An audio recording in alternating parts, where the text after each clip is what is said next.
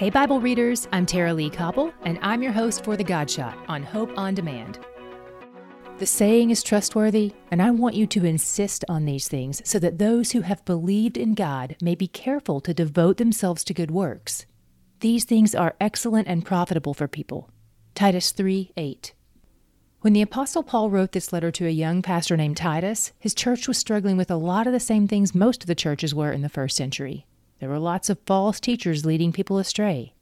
Even though this happened 2,000 years ago, we still have these problems today, and we'd do well to listen to Paul's words.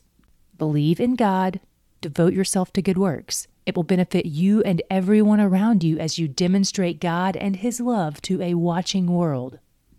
No matter what lies or darkness your day holds, it is no threat to His light. He's where the joy is. To hear more of The God Shot and other great podcasts, go to hopeondemand.com.